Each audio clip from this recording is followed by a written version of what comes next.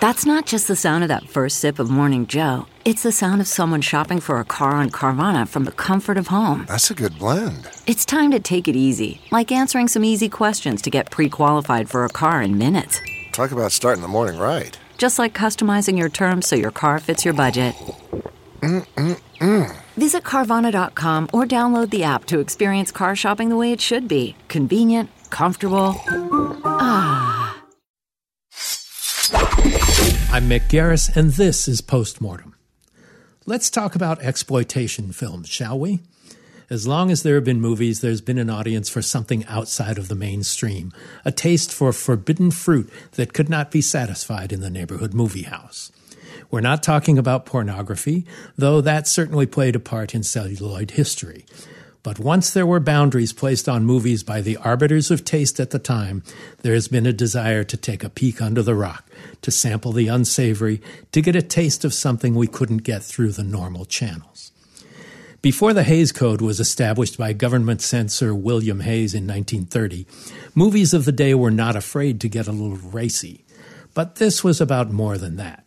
When the drive-in movie was created in New Jersey in 1933, there was established an intimate, private screening room, the family automobile. Back in the 1930s and 40s, an underground of exploitation films began to be established. Hucksters would take a battered print of a sexual education film, Mom and Dad, for instance, directed by William Bodine and produced and distributed by King of Sleaze Kroger Babb, and they would set up four-wall screenings in rural cinemas. There would be 2 shows a night, one just for men, one just for women, and would be presented by a phony doctor in his white coat, assisted by so-called nurses who sold books and pamphlets on sex ed for some extra cash. Those movies were the only way you could see actual sexual intercourse on screen, other than in smoky secret back rooms in somebody's cousin's friend's house on a rickety 16mm projector. The social warning films like Reefer Madness and lurid sex slave documents like Child Bride and Sex Madness could show you more than you ever expected to see, all in the name of moral goodness and bad deeds punished at the end. There's always been a desire to see forbidden fruit, and with the major studios overtaking the film industry from the beginning, films were made to appeal to the widest possible audience. But with the advent of television and renegades like Roger Corman, Sam Arkoff, Ed Wood, and other pioneers of under-the-rug cinema, brought the movies of the so-called gutter into the local theaters, offering the monsters, the nudity, the crudity that you wouldn't find on NBC or at the Rialto on Main Street. 42nd Street in New York became ground zero for the unseemly stuff and gave birth to an army of renegade artists who actually created films of great value, energy, and yes, even artistry in a disrespected world.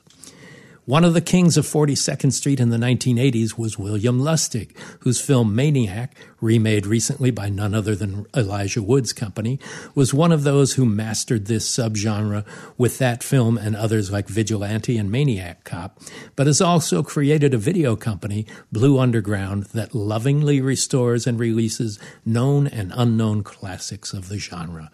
We'll talk with Bill about his adventures in the screen trade right after this. You are now listening to Postmortem with Mick Garris, where the most influential voices in horror cinema will spill their guts, literally, to the renowned horror director, writer, and producer. Now, here's your host, Mick Garris. Mr. Lustig, Bill, you had a very early beginning. What tempted you about the movie business? How did you get involved in the excitement of film? Well, when I was growing up, I had muscular dystrophy, and in my teen years I was on crutches and in a wheelchair, and as a result, my mother used to drive me to the matinees. And I was able to. I started watching a lot of movies. And this was in the Bronx, where you? No, this was in New Jersey. Oh, in New Jersey. Yeah, okay. The Bronx. I was out of the Bronx at 11. At this age, I was around 16 years old, and I began going to see a lot of matinees, and so I really started to fall in love with movies. And I remember it was in the late 60s where, I mean, it felt to me as though every week when I went to the movies, I saw an event. Movies like Bullitt, Bonnie and Clyde, Dirty Dozen. I was a big fan of the World War II movies, the James Bond films. So it sounds like action is what really hooked you. Well, action, horror, horror. I discovered Dario Argento and Mario Bava when I when I started going to 42nd Street, which was in 1969, is when I really started to frequent 42nd Street. I was around 14. Around that time, 14 years old, is when I discovered those guys. And they let you in. Oh, they didn't care. If you had the money in hand. 42nd Oh, yeah. Yeah. There was no rules. There was no rated R or X on 42nd Street. Everyone was welcome. And, and I was never, it was funny, I was never a fan of the California horror films like the ones made by Roger Corman and Crown International. I always gravitated to European horror. That's where I really found my love of horror. And do you remember the first horror film that really hooked you? Well, yes, Hush, Hush, Sweet Charlotte. When I was a kid. Yeah, I remember that one. Robert Aldrich. Exactly, when that head rolled down the stairs. Yeah, I remember I was with my friends. We had winter coats on, and we used them like a tent. And when the scary parts come, we drop the winter coats to cover our eyes. And, that was pretty cool when Bruce Dern gets, his hand chopped off at the beginning. Was at the height of hag horror after whatever happened to Baby Jane. I saw that much later, actually. Yeah. Then on TV, I saw Psycho, which freaked me out. And one film that's continued to haunt me from the first time I had seen it in the middle of the night on New York television, Carnival of Souls. Mm-hmm. That film to me, when people ask me what's the scariest horror film, that film to me just never fails to scare me. And this is a movie from the 1960s, and it was made in the Midwest, and the guy had never made a movie before. And after. Herc Harvey, and never one since. Yeah. So what was it about? It had kind of a Romero quality about it. Well, it's because I guess it was made outside of any world that we know. Right. And it's hard to quite put your finger on it. There's an otherworldliness about the movie, even in its use of sound effects that are not quite synchronized. Mm-hmm. Its shortcomings actually work towards its effectiveness. Yeah. The simplicity of the makeup is frightening in that film. But then there are these images of them under the water and then rising into that abandoned carnival. All these things just really were very spooky for me. Well, just finding an incredible location like an abandoned carnival that's step one. Mm-hmm. And knowing it doesn't feel like a Hollywood movie. No, there's nothing about it. Yeah. Nothing about it that feels Hollywood. I just absolutely, and I watch it repeatedly. I watched it just a year ago. And because I love showing it to people. Right. That's a great one. And, but anyway, getting back to 42nd Street, it's funny. Most people say 42nd Street, sex and violent movies. And true, there were a lot of sex and violent movies. But there was one theater dedicated to playing Westerns. Wow. And they played nothing but double features of Westerns of all years. You could have gone there in the 70s and watched The Searchers and, and other Hollywood Westerns. There was another theater that played art house movies. I saw Fellini's Satyricon for the first time at the Apollo Theater on 42nd Street. Wow. So it wasn't just horror and action and sex movies. By the time I saw it in the 80s, it was. It kind of changed a lot. Well, maybe. I think it was kind of the same in the 80s, where they had, I mean, when I think about it, on 42nd Street proper, there really was only the Rialto 1 and 2 that played sex movies. And the Lyric played whatever the latest exploitation film on a double feature. Right. And the New Amsterdam played more Hollywoodish movies. Right. I mean, can you imagine? I saw Love Story on 42nd Street. I can't. It's a different kind of thing you expect from the title Love Story on 42nd Street. Yeah. Exactly. But that was, it was, I could see Love Story on 42nd Street. I mean, that was the world. It had all kinds of movies there. Well, the grit of 42nd Street had a great deal of influence on the movies that you made. Absolutely. So when was the decision made for you that I want to make these things? I don't just want to see them. Because you were a student of Well, I mean, I can recall being in junior high school, pounding my forehead into a desk saying, I don't want to be here. I want to be out making movies. And it was always my desire to make movies. I was very fortunate that a friend of our family was making independent movies in New York in the 60s. Really bad ones, Right. but he was Anything making we them. might know? Nah, none that became famous. There was one. I mean, he was really. They were really misguided movies. What do you mean? He by was that? interesting. He was an interesting character. Well, his name was Peter Petrilla. He went by the name Peter Savage, and he was a mob guy. He had a dress factory in the Bronx. That's how he made his money. But he also was an aspiring filmmaker. And we would talk about movies, and he would tell me things like, well, he would reference movies like Hiroshima Mon Amour Right. as an example of economy filmmaking, and that you don't need a lot of money, and and you can do things simplistically, and it was fascinating. So he had high art aspirations. It was a guy talking with a very Goodfellas voice, but talking about things like Fellini movies and things incredible. like that. And he was smart enough that my uncle is Jake LaMotta, of the subject of Raging Bull. We were going to get to that. And yes. and Pete was the catalyst for Raging Bull. Really? How did that come about? He came about because, well, how I knew Pete was through my uncle. He was always he had admired my uncle, and what he did was in the 60s he I don't know if he financed it or whatever, but he created a book called Raging Bull. Total bullshit book. And Kind of Prince of Legend. Yeah. it was a bullshit book. It's sort of like the Warner Brothers 30s version of crime.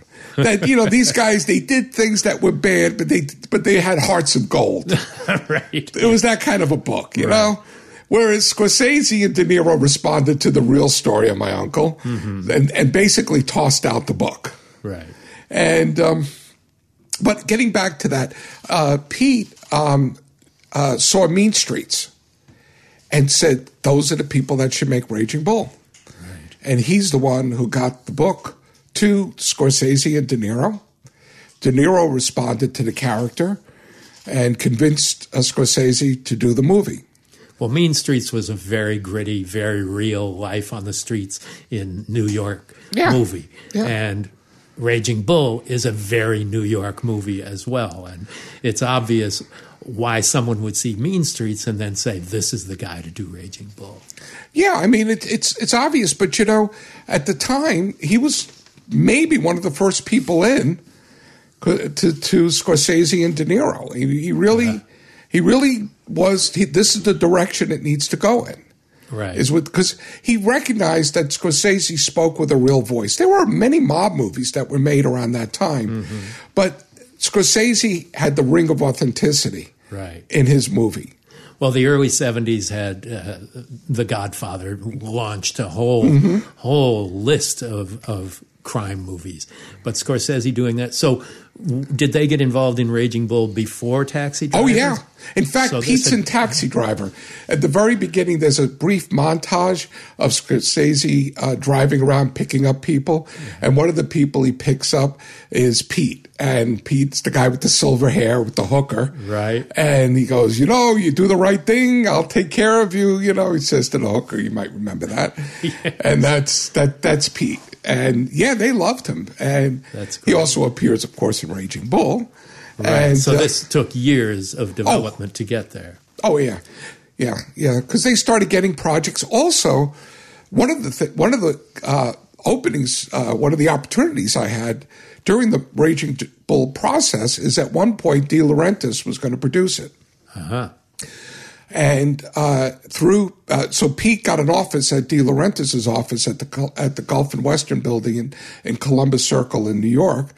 And it was through there that I got to work on movies like Death Wish, where I was able to sync the dailies. Right. So you were a PA. And I was a PA. Wow. And a movie called Crazy Joe that no one has ever seen. Yeah. Not Joe. I know. Not the Peter. It's the Joe Gallo movie. Right. And so I was able to work my way in there. Mm-hmm. And the sticky point with De Niro, with De Laurentiis, was the insistence on De Niro and Scorsese to shut down production for several months while De Niro gained weight. Right. And De Laurentiis, can't we do it? We put pads on him. Yeah, we go. Not when you're working with De Niro. And we can't. Yeah, but we can't carry them on payroll, the crew on payroll, while he's out gaining weight. De Laurentiis just couldn't get his mind around that idea. Yeah. So it all fell apart over there. But so it took until 1980 for Raging Bull to get made, yeah. Actually, it was made just before that. I think it was 78, 79. Okay. They were already in pre-production when De Niro was doing 1900 with Bertolucci. Right, yeah. I had an office at 1600 Broadway at the time, and which was near Magno Sound. Where De Niro was dubbing 1990. All of the post-production sound in New York was done at Magno on the Quality Pictures there. Yes, and also there was Tetra, which was the big dubbing company at the time. Anyway, my uncle used to meet De Niro at my office. Oh, nice. And I found it fascinating because De Niro, very quiet, he's the quietest guy in the room. But as soon as my uncle would start talking, I'd see De Niro just very subtly go into his pocket and start a recording. That's interesting. And that's how he did his research, because he was spot on. So the movie, in addition to just portraying the character of your uncle, was the movie as truthful and honest as you knew of your uncle's life? Oh yeah. Yeah. Oh yeah, absolutely. I mean, I one of my scariest visions as a kid was when I was in the Bronx. My Aunt Vicky, my grandmother lived with us, and his mother. She kind of brought me up when I was a kid, and his wife Vicky came to my grandmother, and it was the first time I saw a beautiful woman in a bra, in only a bra, showing black and blue marks to my grandmother of where Jake had hit her and stuff. Oh. And I remember them standing in the kitchen. I have a vision of it to this day. Right. The kitchen of an apartment in the Bronx when you see this. It was just very scary. The Kathy Moriarty character. Correct. Yeah. Correct. Well, let's come around to your career. Okay. Let's see. So from being a PA, who's Billy Bagg? That was the porno name that I used. What happened was, between gigs, I would drive an auto parts truck in New Jersey. Uh-huh. And the thing I would tell the auto parts people were, look, I'm not going to carry those dirty spark plugs. Put them in a bag, and I'll carry them. So my nickname was Billy Bag. The diva. Yeah, the diva, who didn't want to get his hands dirty in the auto parts business. Right. So these guys on Saturday afternoon used to get beer and pizza and watch 8mm porno films. They'd close down the auto parts store and they'd watch 8mm porno films. So the smoke-filled room we talked about exactly, earlier. Yeah. Exactly. So these guys did that, and so when I did my first one, I decided to use the name so all the guys at the gas stations and everything in New Jersey would know that I made the movie. So it was an auteur signal. It was an auteur yeah. to gas station and auto parts guys in New Jersey. So was that your first opportunity to actually write and direct a movie? Yeah, I mean, that was porno. Well, directing, I directed parts of a lot of Pete Savage's movies in the 70s. What happened was after the release of Deep Throat, there was a gold rush. Right. And the gold rush was for little money, sex on the screen, you could make a killing. And that was everybody's dream. So all these guys got into that. And Deep Throat actually became the first above ground mainstream porno that made porno briefly respectable. Well, besides that questionable respectability was a ton of money. A ton of money. I mean, these guys, they were making so much money, they would send a guy to each city to collect the money each night from the box office. Cash. It was cash. Right. Or what they used to call Mr. Green. Mr. Green, even better. And so they would collect the cash, and that was it. So Pete, it was so funny because when Pete set out to make porno, he had to incorporate things that he was studying. So one of the pornos that I did the most work on was one called Sylvia, which was based on Sybil. Remember Sybil, the multi-personality? Personality, seven personality. So he did the porno version of Sybil because Pete fancied himself a psychiatrist in a way. I see. He always would talk about psychology and stuff. He'd read up on it. Maybe he even attended some classes about psychology. Again, as I tell you, he was a straight out mob guy. And you know, with aspirations of art. He had all these things that were such contradictions. You know, he wasn't what they would call the gavoon from the street, but yet this guy was a tough guy. Nobody played with him. On one of his movies, I remember him, punching out a Teamster. Oh, my God. That's how he was. At least they had Teamsters. Yeah. Well, no, it was a Teamster that came around to cause havoc because he didn't have Teamsters. Okay. So he said, really? and took care of him. But anyway. So he was your mentor. He was my mentor. And you learned a lot from him. I learned a lot from him. And one of the things I'm most proud of is, one of the things, typical Pete, I go see Texas Chainsaw Massacre. I go to his office and I tell him, I just saw the greatest movie. I love it. It's unbelievable. This is 74? Whatever it was, the date it was released. I went to his office and he opens up the Daily News and he says, look, this movie you'll love. It has 0 stars in the Daily News. Oh. So he always kind of dampened my thing about horror films and the kinds of movies that I loved. And he got to see me make and release Maniac. And he felt so proud. My name was above the title for whatever reason. Wow. I had no, I'm talking about in a local, he lived in Long Island. And there was a theater in Valley Stream that for some unknown reason, put my name above the title. I was no John Carpenter. I was a nobody. No, but it was William Lustig. But it was right there where he could see it. He was like, he couldn't believe it. Suddenly he saw you in a different light. Absolutely. Not the guy who loved Texas Chainsaw Massacre and other such disrespected movies, but a guy whose name was above the title. And he was, and I know I impressed him. And it made me feel good.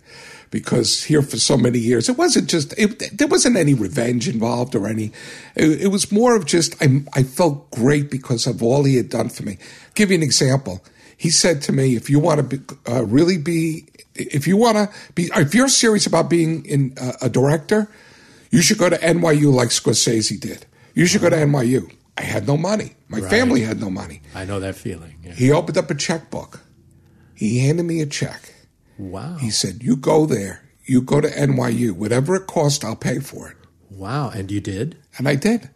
How fantastic. At the time, it was like $900. It wasn't, Yeah. but it was still $900. A guy from the street, you know. Hey, I mean, that's, who does that? He did it for me. And I was so happy that I was able to, in a sense, repay him and show him that that he was able to, what he had done for me. Well, it's like showing your dad you did good. Yeah. And he was proud. Yeah, no, it was great. It was a great feeling. I was in Cannes with him when Maniac premiered there, but it was also coincided with Raging Bull being touted in Cannes. It's just by coincidence, my post-production on Maniac was in the same facility, Transaudio, as Raging Bull. Wow. So it was just really weird. But anyway, I was in Cannes with Pete, and it was just such a great feeling when he saw what he had accomplished on a big billboard in Cannes, Raging Bull. It says in the main credits, it has produced in association with Peter Savage. Wow. All that. Yeah, it was great. That's pretty amazing. Well, Maniac was your first big step. This was the first William Lustig movie. And so tell me how that came about, how the financing came about, how you put that movie together. I met Joe Spinell working as a PA on a movie called The 7-Ups. Joe was one of the thugs. With Roy Scheider. And Tony LaBianco. Movie, yeah. But those two guys they didn't want, I couldn't say hello to them. Whereas, Phil D'Antoni was a great guy. Right, and the director. The director. But Joe Spinell in particular, we began chatting. He loved horror films. I love horror films. A bond was created. For many years after that, between gigs, Joe was living in New York at his mother's place in Queens. He'd call me up, Bill, Hollywood Hillside Strangler. I was playing on 42nd Street, at 3:30 in the morning. I'd get dressed. I'd meet him down there. We go watch these movies in the middle of the night. And I kept saying my aspiration was to make a horror film, and so was Joe. He wanted to star in a horror film. After all the mob things he'd done, because he was typecast in so many of those. Actually, funny enough, Joe was not really typecast. Yes, he made his mark as Willie Chi-Chi in Godfather. Right. But Stay Hungry, he plays a Southern businessman. Wow, I'd forgotten about 92 that. in the Shade. Yeah. Even Taxi Driver, he's the guy at the beginning who gives De Niro the job. Mm-hmm. I mean, he was a memorable Big Wednesday. He's the psychiatrist. I'm an extra in that movie. Oh, you are? Okay. Well, you remember Joe as the psychiatrist? Yeah. With Gary Busey? Yeah. So the industry did not typecast him. He was in Sorcerer, playing one of the truck drivers. That's one of my favorite movies. It's a great movie. Yeah. And he was loved by every director who used him. Well, he was quite the character actor, but you really gave him his first leading role in I this did, movie. and it was like one of these things that I didn't really think about it that way. It just felt inevitable. Because the guy was right for the part. He was right for the part, but more importantly, he created the part. Yeah. He was one of the, he really wrote the part based on, the 70s was the golden age of serial killers. We had these really colorful, John Wayne Gacy and Ted Bundy and Henry Lee Lucas and the guy, son of Sam, I forget his name. Right, all the three-name guys. Yeah, all these guys who were really colorful. We don't have that today.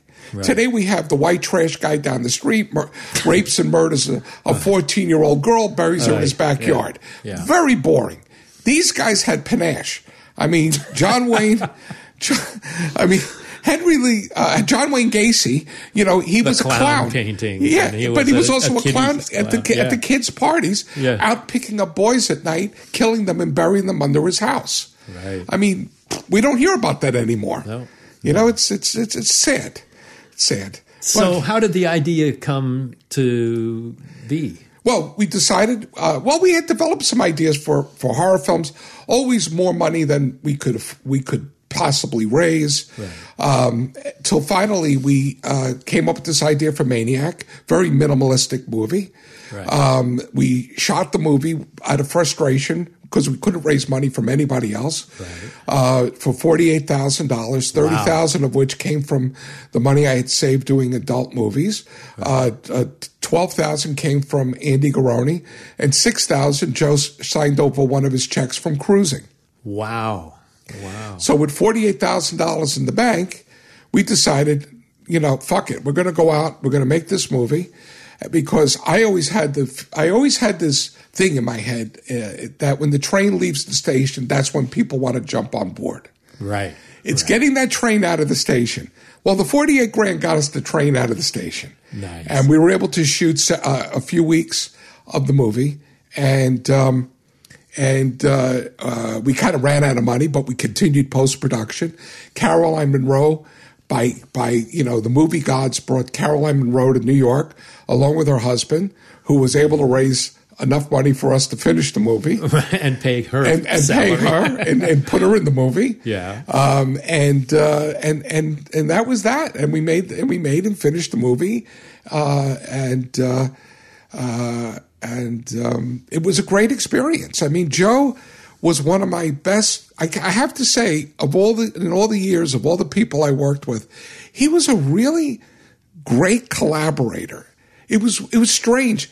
He had more confidence in me than I had in myself. Wow.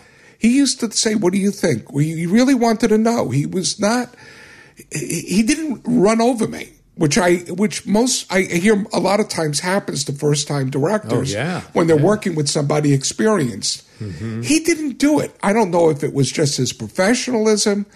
I mean, because he did drink and liked to smoke weed while making the movie. Right. So when you say professionalism, that was maybe his failing on that. Right. But as far as having a respect for the director and what we were going to do, he was 100% on board. Well, I think you shared the vision too, right? Yes, we did. But it's all these things that I look back at. I didn't kind of realize it at the time. I didn't realize until I heard stories from other directors and things, how fortunate I was to have somebody who was so supportive. I would just say that, we would have conversations about the future of the movie, and Joe would go, "No, this movie is important. This is a happening. Wow. We are making a happening." Those were his words. "We are making a happening." And I go, "Joe, if we could just play 42nd Street and Texas drive-ins and get our money back, I'll be happy." So tell me what happened when the film became such a success. It was immediate. And it was all around the country all at once, right? All over the world. All around Actually, the world. it was in foreign that it first had its success.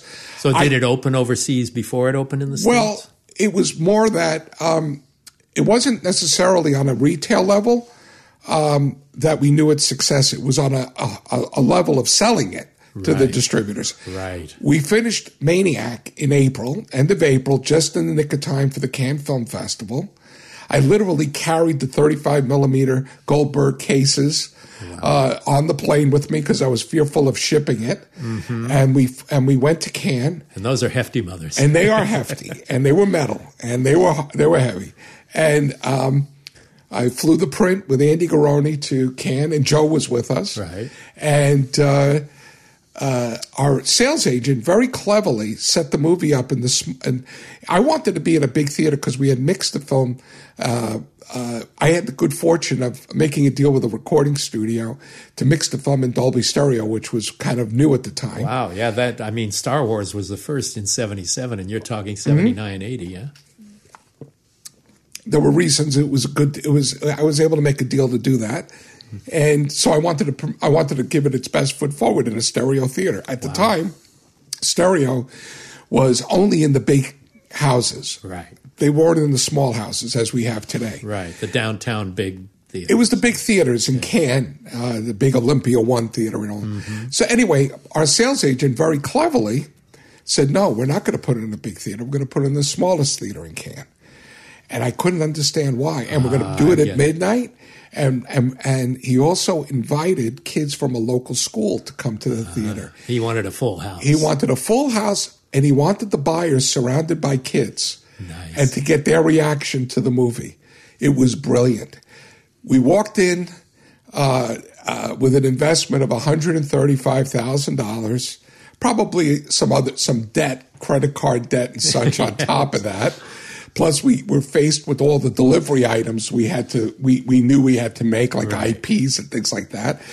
And so we probably had about $200,000 to $300,000 that we were just hoping to recoup. Right. And we walked out of Cannes with over $1 million in contracts. Wow. From foreign sales. And that's not even counting North America. That was not counting North America. So we burned the mortgage on the movie out of the Cannes Film Festival before a foot of film was ever hit a theater screen. Wow! And then we come to the States, and horror was big at the time. I mean, it was all the big people watched it.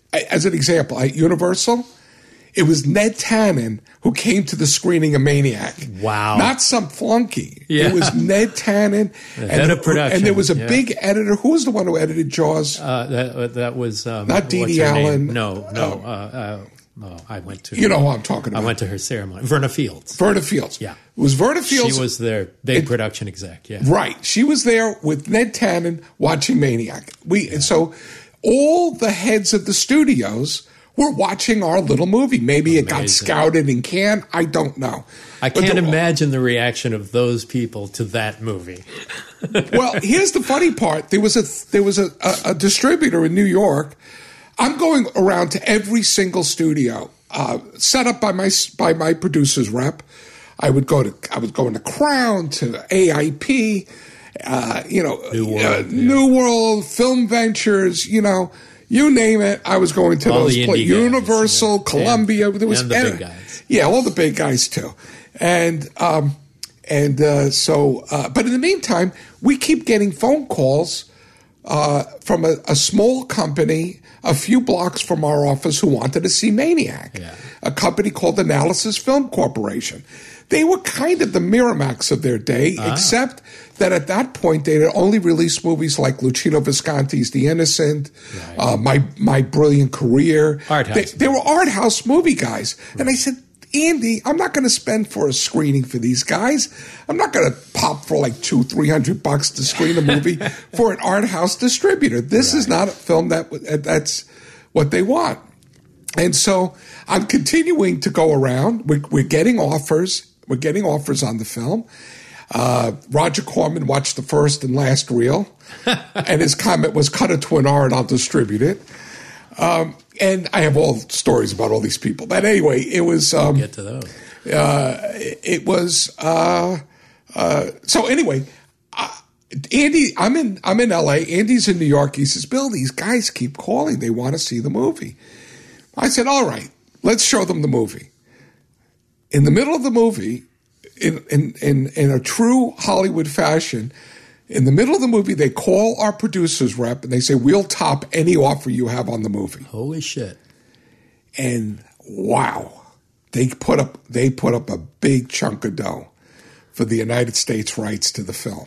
Well, this was right after Halloween and Friday the 13th, True. so you were riding the Dawn crest. of the Dead. Right, riding the crest. Oh, yeah, no, we were riding the crest, but these guys were like, "We want this movie. We love it. We love it. We want the movie." And that was it. They topped the offers. They did a P&A commitment with us, and as well as give us a significant guarantee on the picture, and it was very exciting. It was a very exciting period. And what was the resultant box office of Maniac? In the States, it was interesting because we got a lot of backlash. We got protesters and all kinds of stuff. I want to talk about that, too. We did. Yeah. We had a lot of backlash. And as you know, in the film business, money is made in the first, not the first 2 weeks in the theaters. They make money on the third, fourth, fifth week that your movie is in the theater because there's no longer advertising. Right. Well, the theater owners really bullied Analysis. What they did was they played for 2 weeks and then complained about the protesters. Mm-hmm. And their thing was, "Well, you guys don't have to live here. We do." Right. And they pull the picture. So Analysis, while the film grossed, net-wise, their advertising really ate up the money that the film made. I mean, they made a profit, I think, to some degree. Our deal on Maniac was a gross deal over, I think it was $2 or $2.5 million. So they got to keep the first $2 and $2.5 million. I forget which number it was. And it would be then 50-50 after that. no deductions whatsoever of the film rental. Right. So, and that was it. And you've ended up you own it 100%. Oh yeah.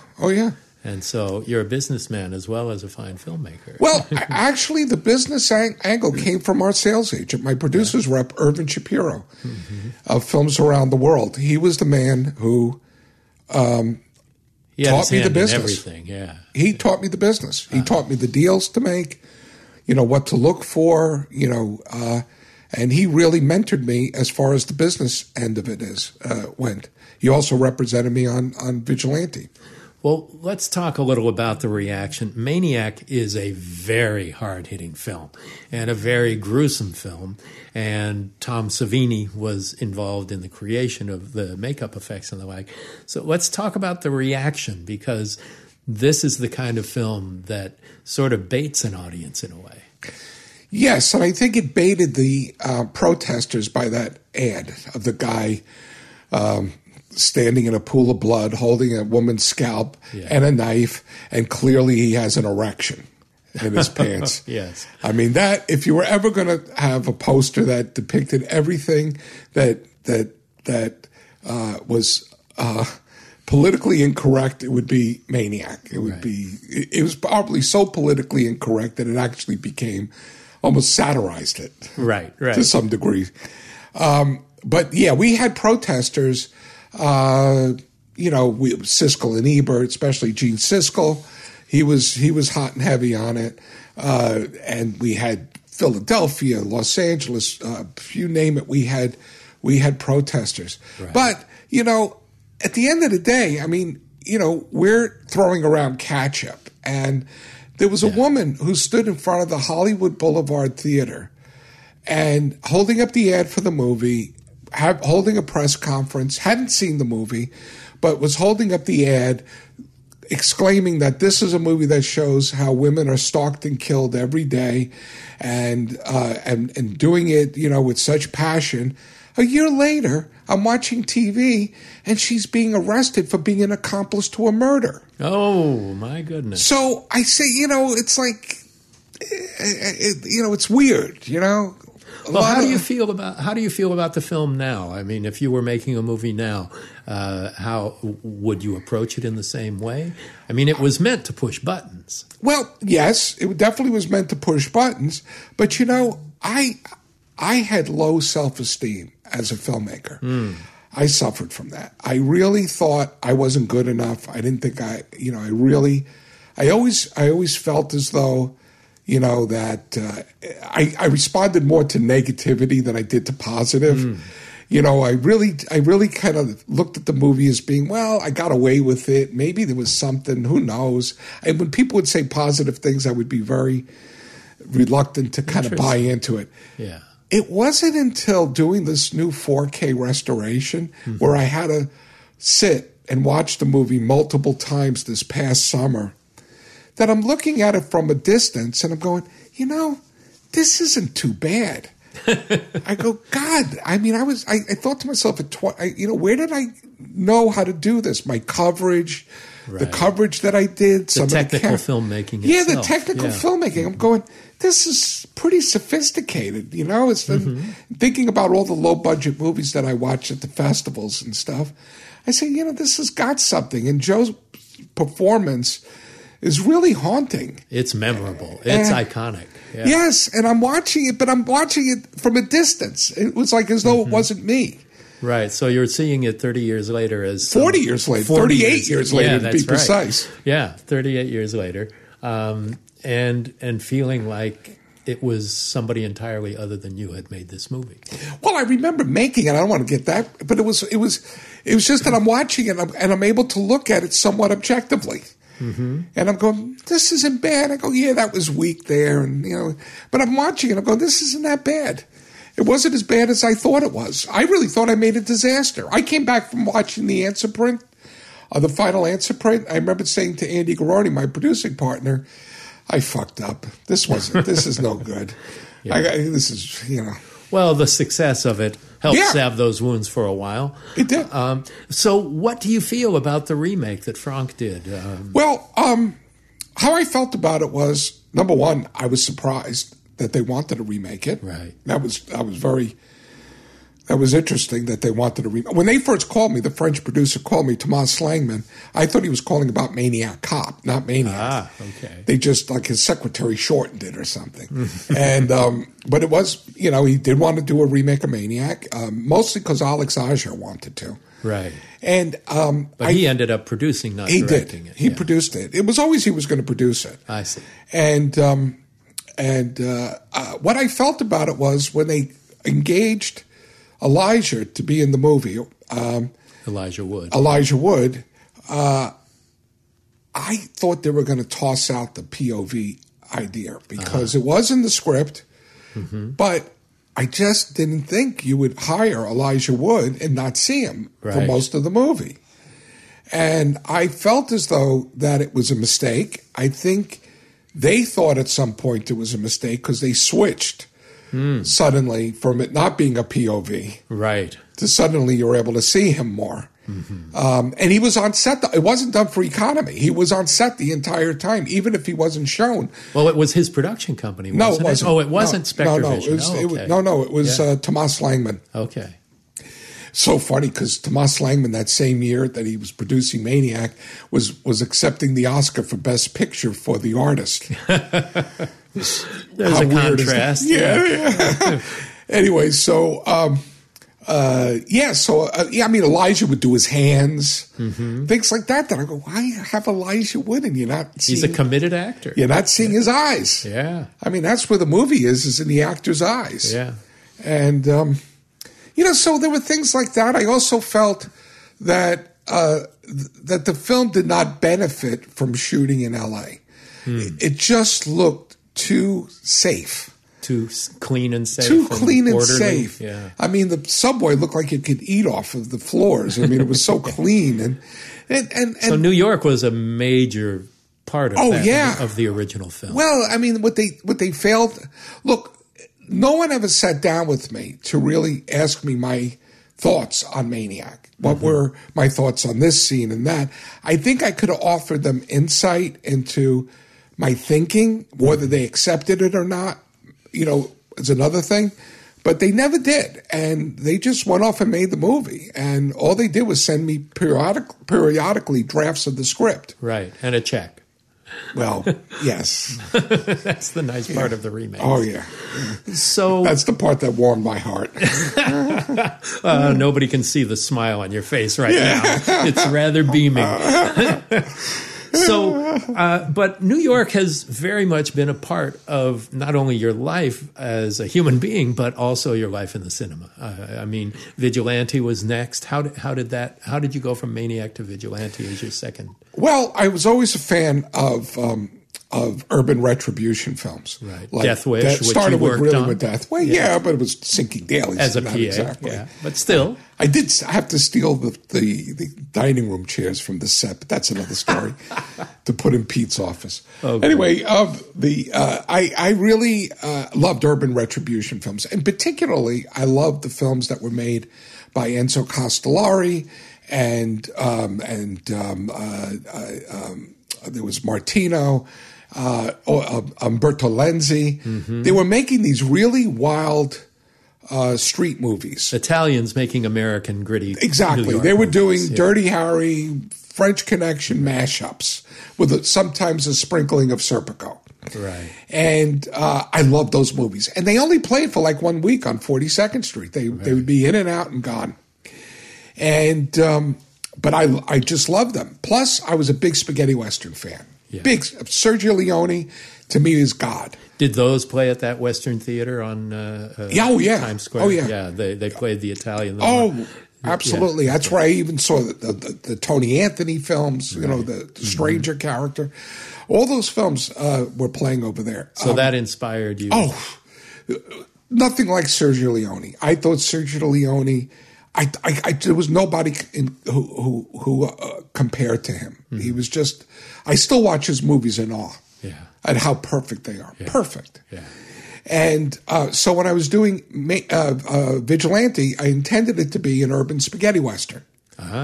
And in fact, in the script, You record the dialogue later? not technically, Yes. but things like, for instance, I even wrote in the script one of the characters should be played by Woody Strode, and I got Woody Strode because of Once Upon a Time in the West. Right. And the music was very inspired by the Morricone scores, and the look and the compositions. I shot the film in scope. One of the reasons I shot Vigilante in scope is every time I'd go to see Maniac in some downtown grindhouse, one of these big cavernous theaters, there was Maniac, and looking like a little postage stamp in the middle of the screen. And suddenly the second feature, some Hong Kong kung fu movie, the screen would open up for scope for them. And I'd feel, that size mattered. So I had to have... Well, the excitement of an opening screen is really great. Yeah, and I said, okay, Vigilante, CinemaScope. I'm going to shoot it. I'm going to shoot it in scope. And I tried to compose the shots as much as I could in the style of the spaghetti westerns. Nice. And I tried to take a kind of spaghetti western approach to it, where and that was my thinking on it. And that film was, again, very successful. Yeah, very successful. Well, next up was your first franchise. I know it probably wasn't intended to be, but Larry Cohen wrote the script for Maniac Cop. And tell me how that came into life. Well, it came about because I did not want to leave New York and come to L.A. And he's another quintessential New Yorker. He is. Yeah. He is. And I did not want to leave New York, come to L.A. and pursue a career. I never wanted an agent. I never got an agent. I always felt like I wanted to stay away from Hollywood. I always considered you guys out here in L.A. to be all phonies, and I just never wanted. I just happened to be born here, and I know, but I hated it. The sunshine got to me, and I really did not want to leave New York. Despite you living here now, we'll leave that aside. Yeah. Well, the fact is, what I came to realize is movies got generated in California at the time. They weren't being generated in New York. And I wasted a lot of time and a lot of, I would say, career capital deciding to stay in New York, to the point where maybe I was unemployable and unfinanceable, because so many years had passed since I had done Vigilante. And I had completed Vigilante and released it in 83, and it was now early 87. And for 4 years, I hadn't made a movie, and that's deadly, as you know, in this business. I do. Yeah. You're basically retired and don't know it yet. You're the only one who hasn't found out. Exactly. And so Larry, it was February, snowy February day. Larry had just been fired from a movie that he was shooting in New York. I was closing up my New York apartment. Oh, that was Eye of the Jury, I assume. Yeah. It wasn't Eye of the Jury. It was the one with Billy D. Williams. Oh, yeah. It was a good, actually. Yeah, I know what it was a detective movie. Yeah. I forget. Yeah, this was after Eye of the Jury. Okay. And so anyway, Larry meets my Uncle Jake for some reason. Maybe he was trying to put together... Oh, I know what it was. He was trying to put together The Ambulance, which came together many years later. Right. But he was trying to put it together at that time, and he brought... The casting person brought my uncle in. I had known Larry. I had met Larry, and my name came up, and so Larry gives me a call. What are you doing? Let's have lunch. We're having lunch. Subject to Maniac came up. Why didn't you ever do a sequel to Maniac? I said, I just never thought it could be sequelized. To me, it was a one-off movie. And we were talking, and, at the time, there was the success of Beverly Hills Cop, RoboCop, all these things. And Larry blurts out, what about Maniac Cop? And I go, oh, shit, that sounds great. Yes. And then by the end of the lunch... we had come up with the copy line, you have the right to remain silent forever. A classic. So with the title and the copy line, I knew we had a movie. This is February. We decided that at some point in the movie, there would be a St. Patrick's Day parade worked in. Because if you're doing a movie about cops in New York, there's got to be a St. Patrick's Day parade scene. As there was in God Told Me To. Exactly. Classically, yes. Exactly. So... I'm in New York, and Sam Raimi is in New York waiting for the financing on Darkman. Wow. So we're hanging out, and I decide I'm gonna go out and rent some cameras, and we'll shoot the St. Patrick's Day parade. I give Bruce Campbell a call. I say, Bruce, I'm making a movie called Maniac Cop. I don't have a script, but if you want to be in it, I need you to come to New York for the, to be in the St. Patrick's Day parade scenes, and wear clothes that we can later duplicate. So we pull together. We have a couple of cameras. One crew is Sam. The other crew is with me. And we have a van. So Sam was second uniting? Oh, yeah. He was out doing second unit. And he also played the newsman. Larry Cohen faxed over some script pages for a news reporter to stand in front of the parade. So Sam played the news reporter. He's reading a script referring to characters that had yet to be written in a script. And we shot the St. Patrick's Day parade. Amazing. So now I have a title, I have a copy line, and I have St. Patrick's Day footage. And I got Bruce Campbell in the movie. And I try to get financing for the film. I go around to a few people that I know. One of them was Jim Glickenhaus. And Jim Glickenhaus basically said... Who had directed The Exterminator. He had directed The Exterminator. We also shared an office together prior to my getting together with him. Mm-hmm. We had shared an office from the early 80s to the mid-80s at 1519 Broadway, the Brill Building. Yeah. And the Songwriter Building. Exactly. It was fun. So I go to him, and he's telling me about how much money he's making, and blah, blah, blah, blah. And I say, all right. I tell him, I bitch and moan, he tells, actually what it was, he asked how I was doing, and I said, well, Jim, if you give me $1 million of all the money you're making, I'd be a very happy guy. He goes, I'll give you $1 million to go make a movie. Because he knew it was 4 years since I had made my last film. Right. And I said, okay, how about we make Maniac Cop? I don't think he ever read the script.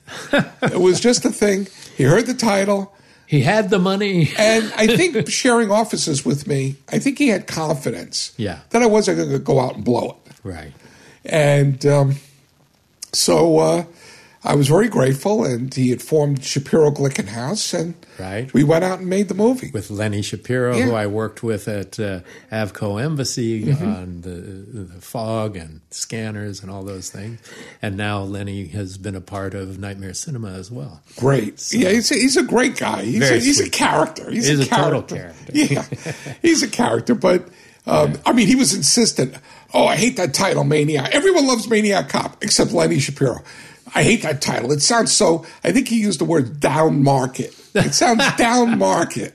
As opposed to the other stuff he was producing. Right, exactly. And it sounds so down market. He actually had me put in the agreement that he had the right to change the title. Aye.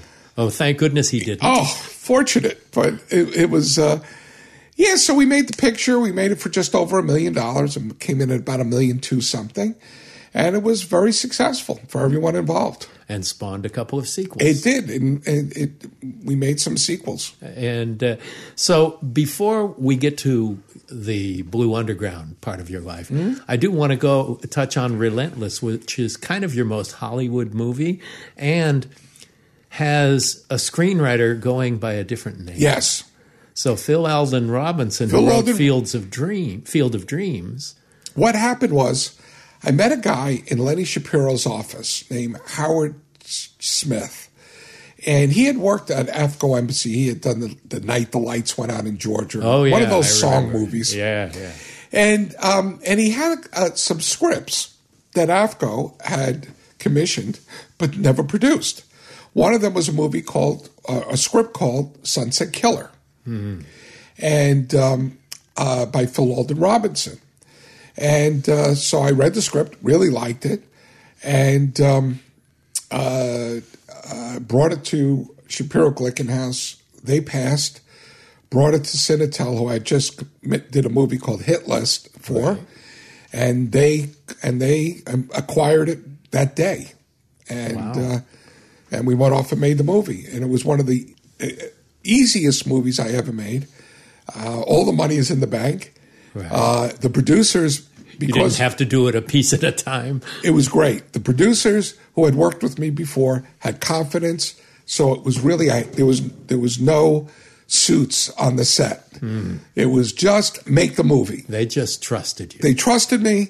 Make the movie. We'll come watch dailies occasionally, and show us then the finished film. And it's a brat packer. You had Judd Nelson. I had Judd Nelson, who was a big fan of Maniac. Oh, how great. When I went to see, again, Maniac is a double-edged sword. There are some people that perceive the film as being a negative, some of whom might have seen it, many of whom didn't see it. And knew it by reputation. By reputation. But Judd had seen the film, and unbeknownst to me, was friendly with Joe Spinell. He had met Joe in a bar or something, and they became pals. I didn't know. And so when I met with him, he was all excited about doing it. He was like Joe Spinell. He was totally gung-ho.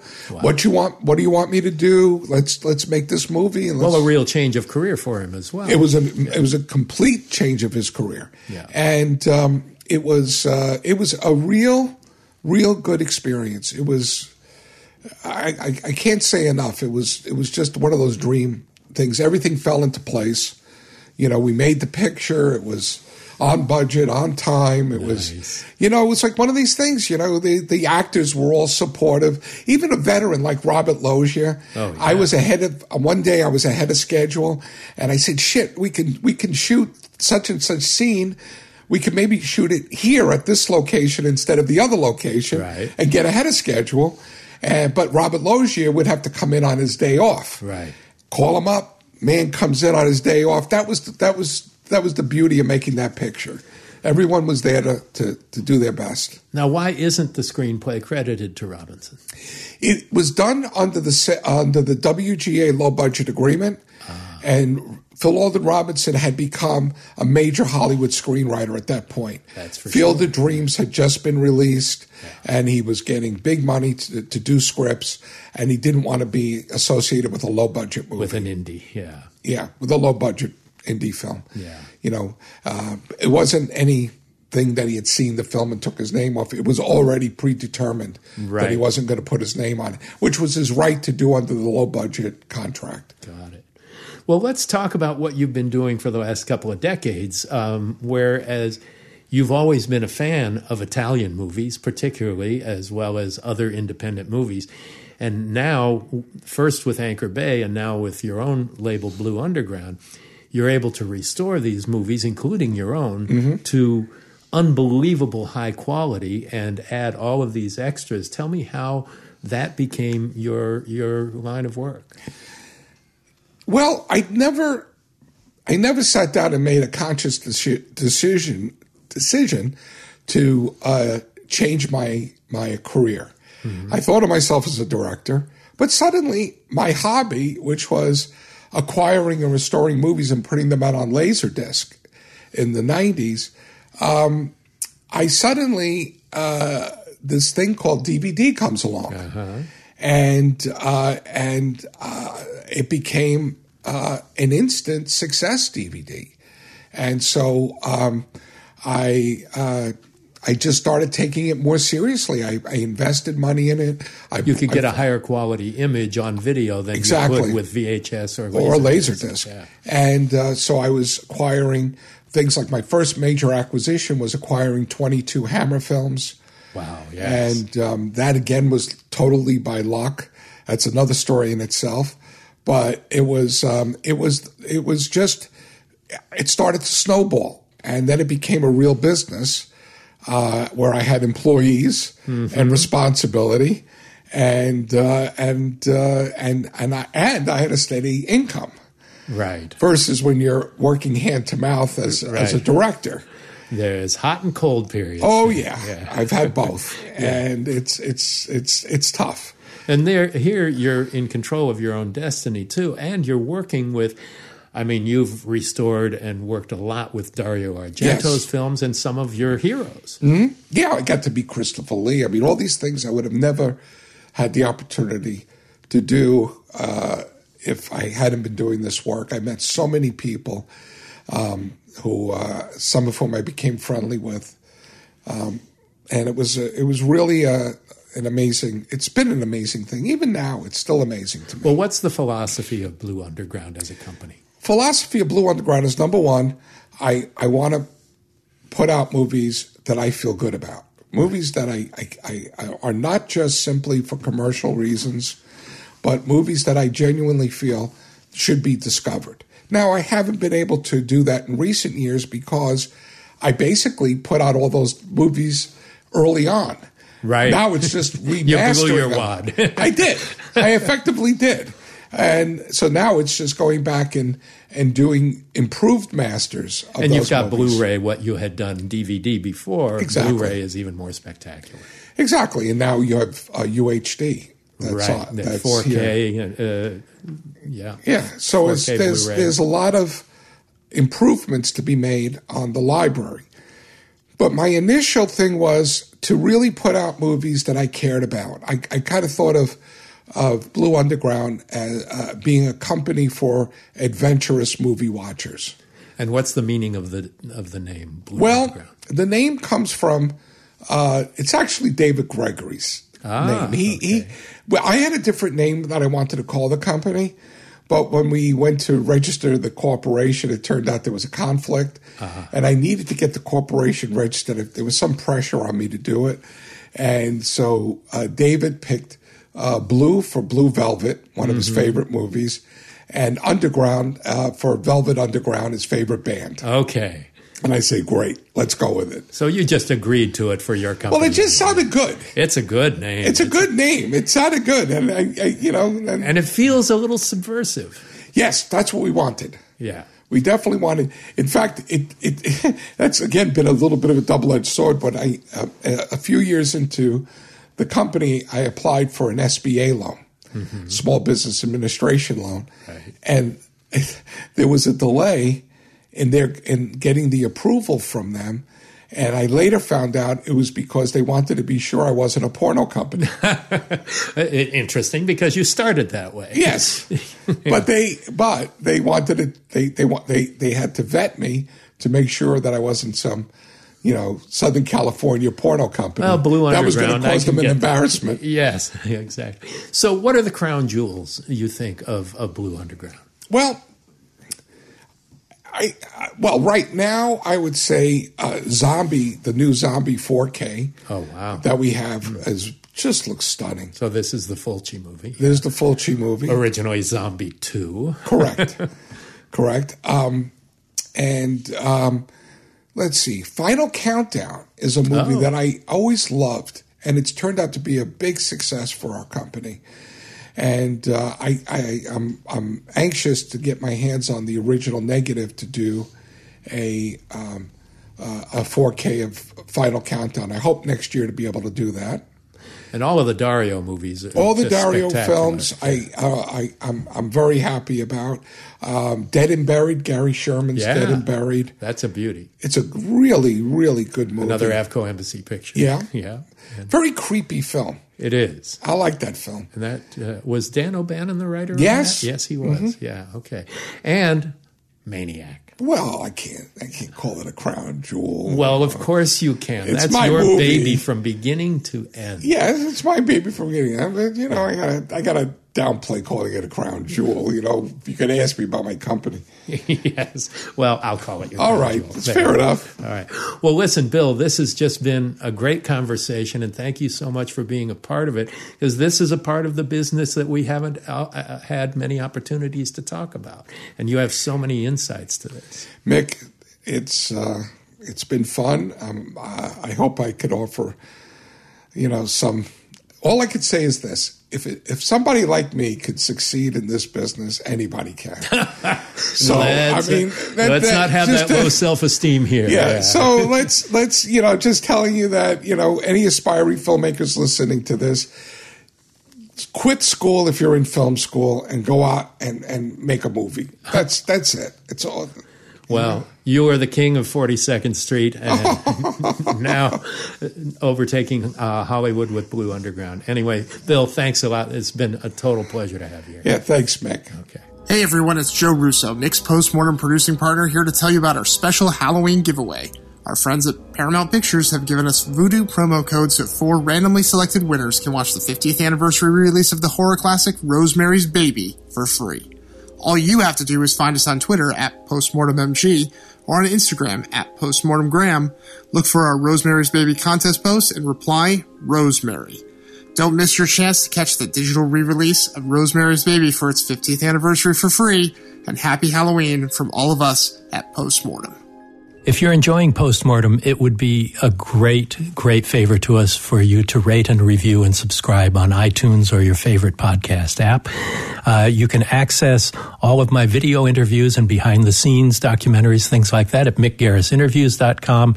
Reach us on Twitter at PostmortemMG and on Instagram on PostmortemGram. Thanks a lot for listening. Thanks for listening to Postmortem with Mick Garris. Download new episodes every other Wednesday and subscribe on iTunes.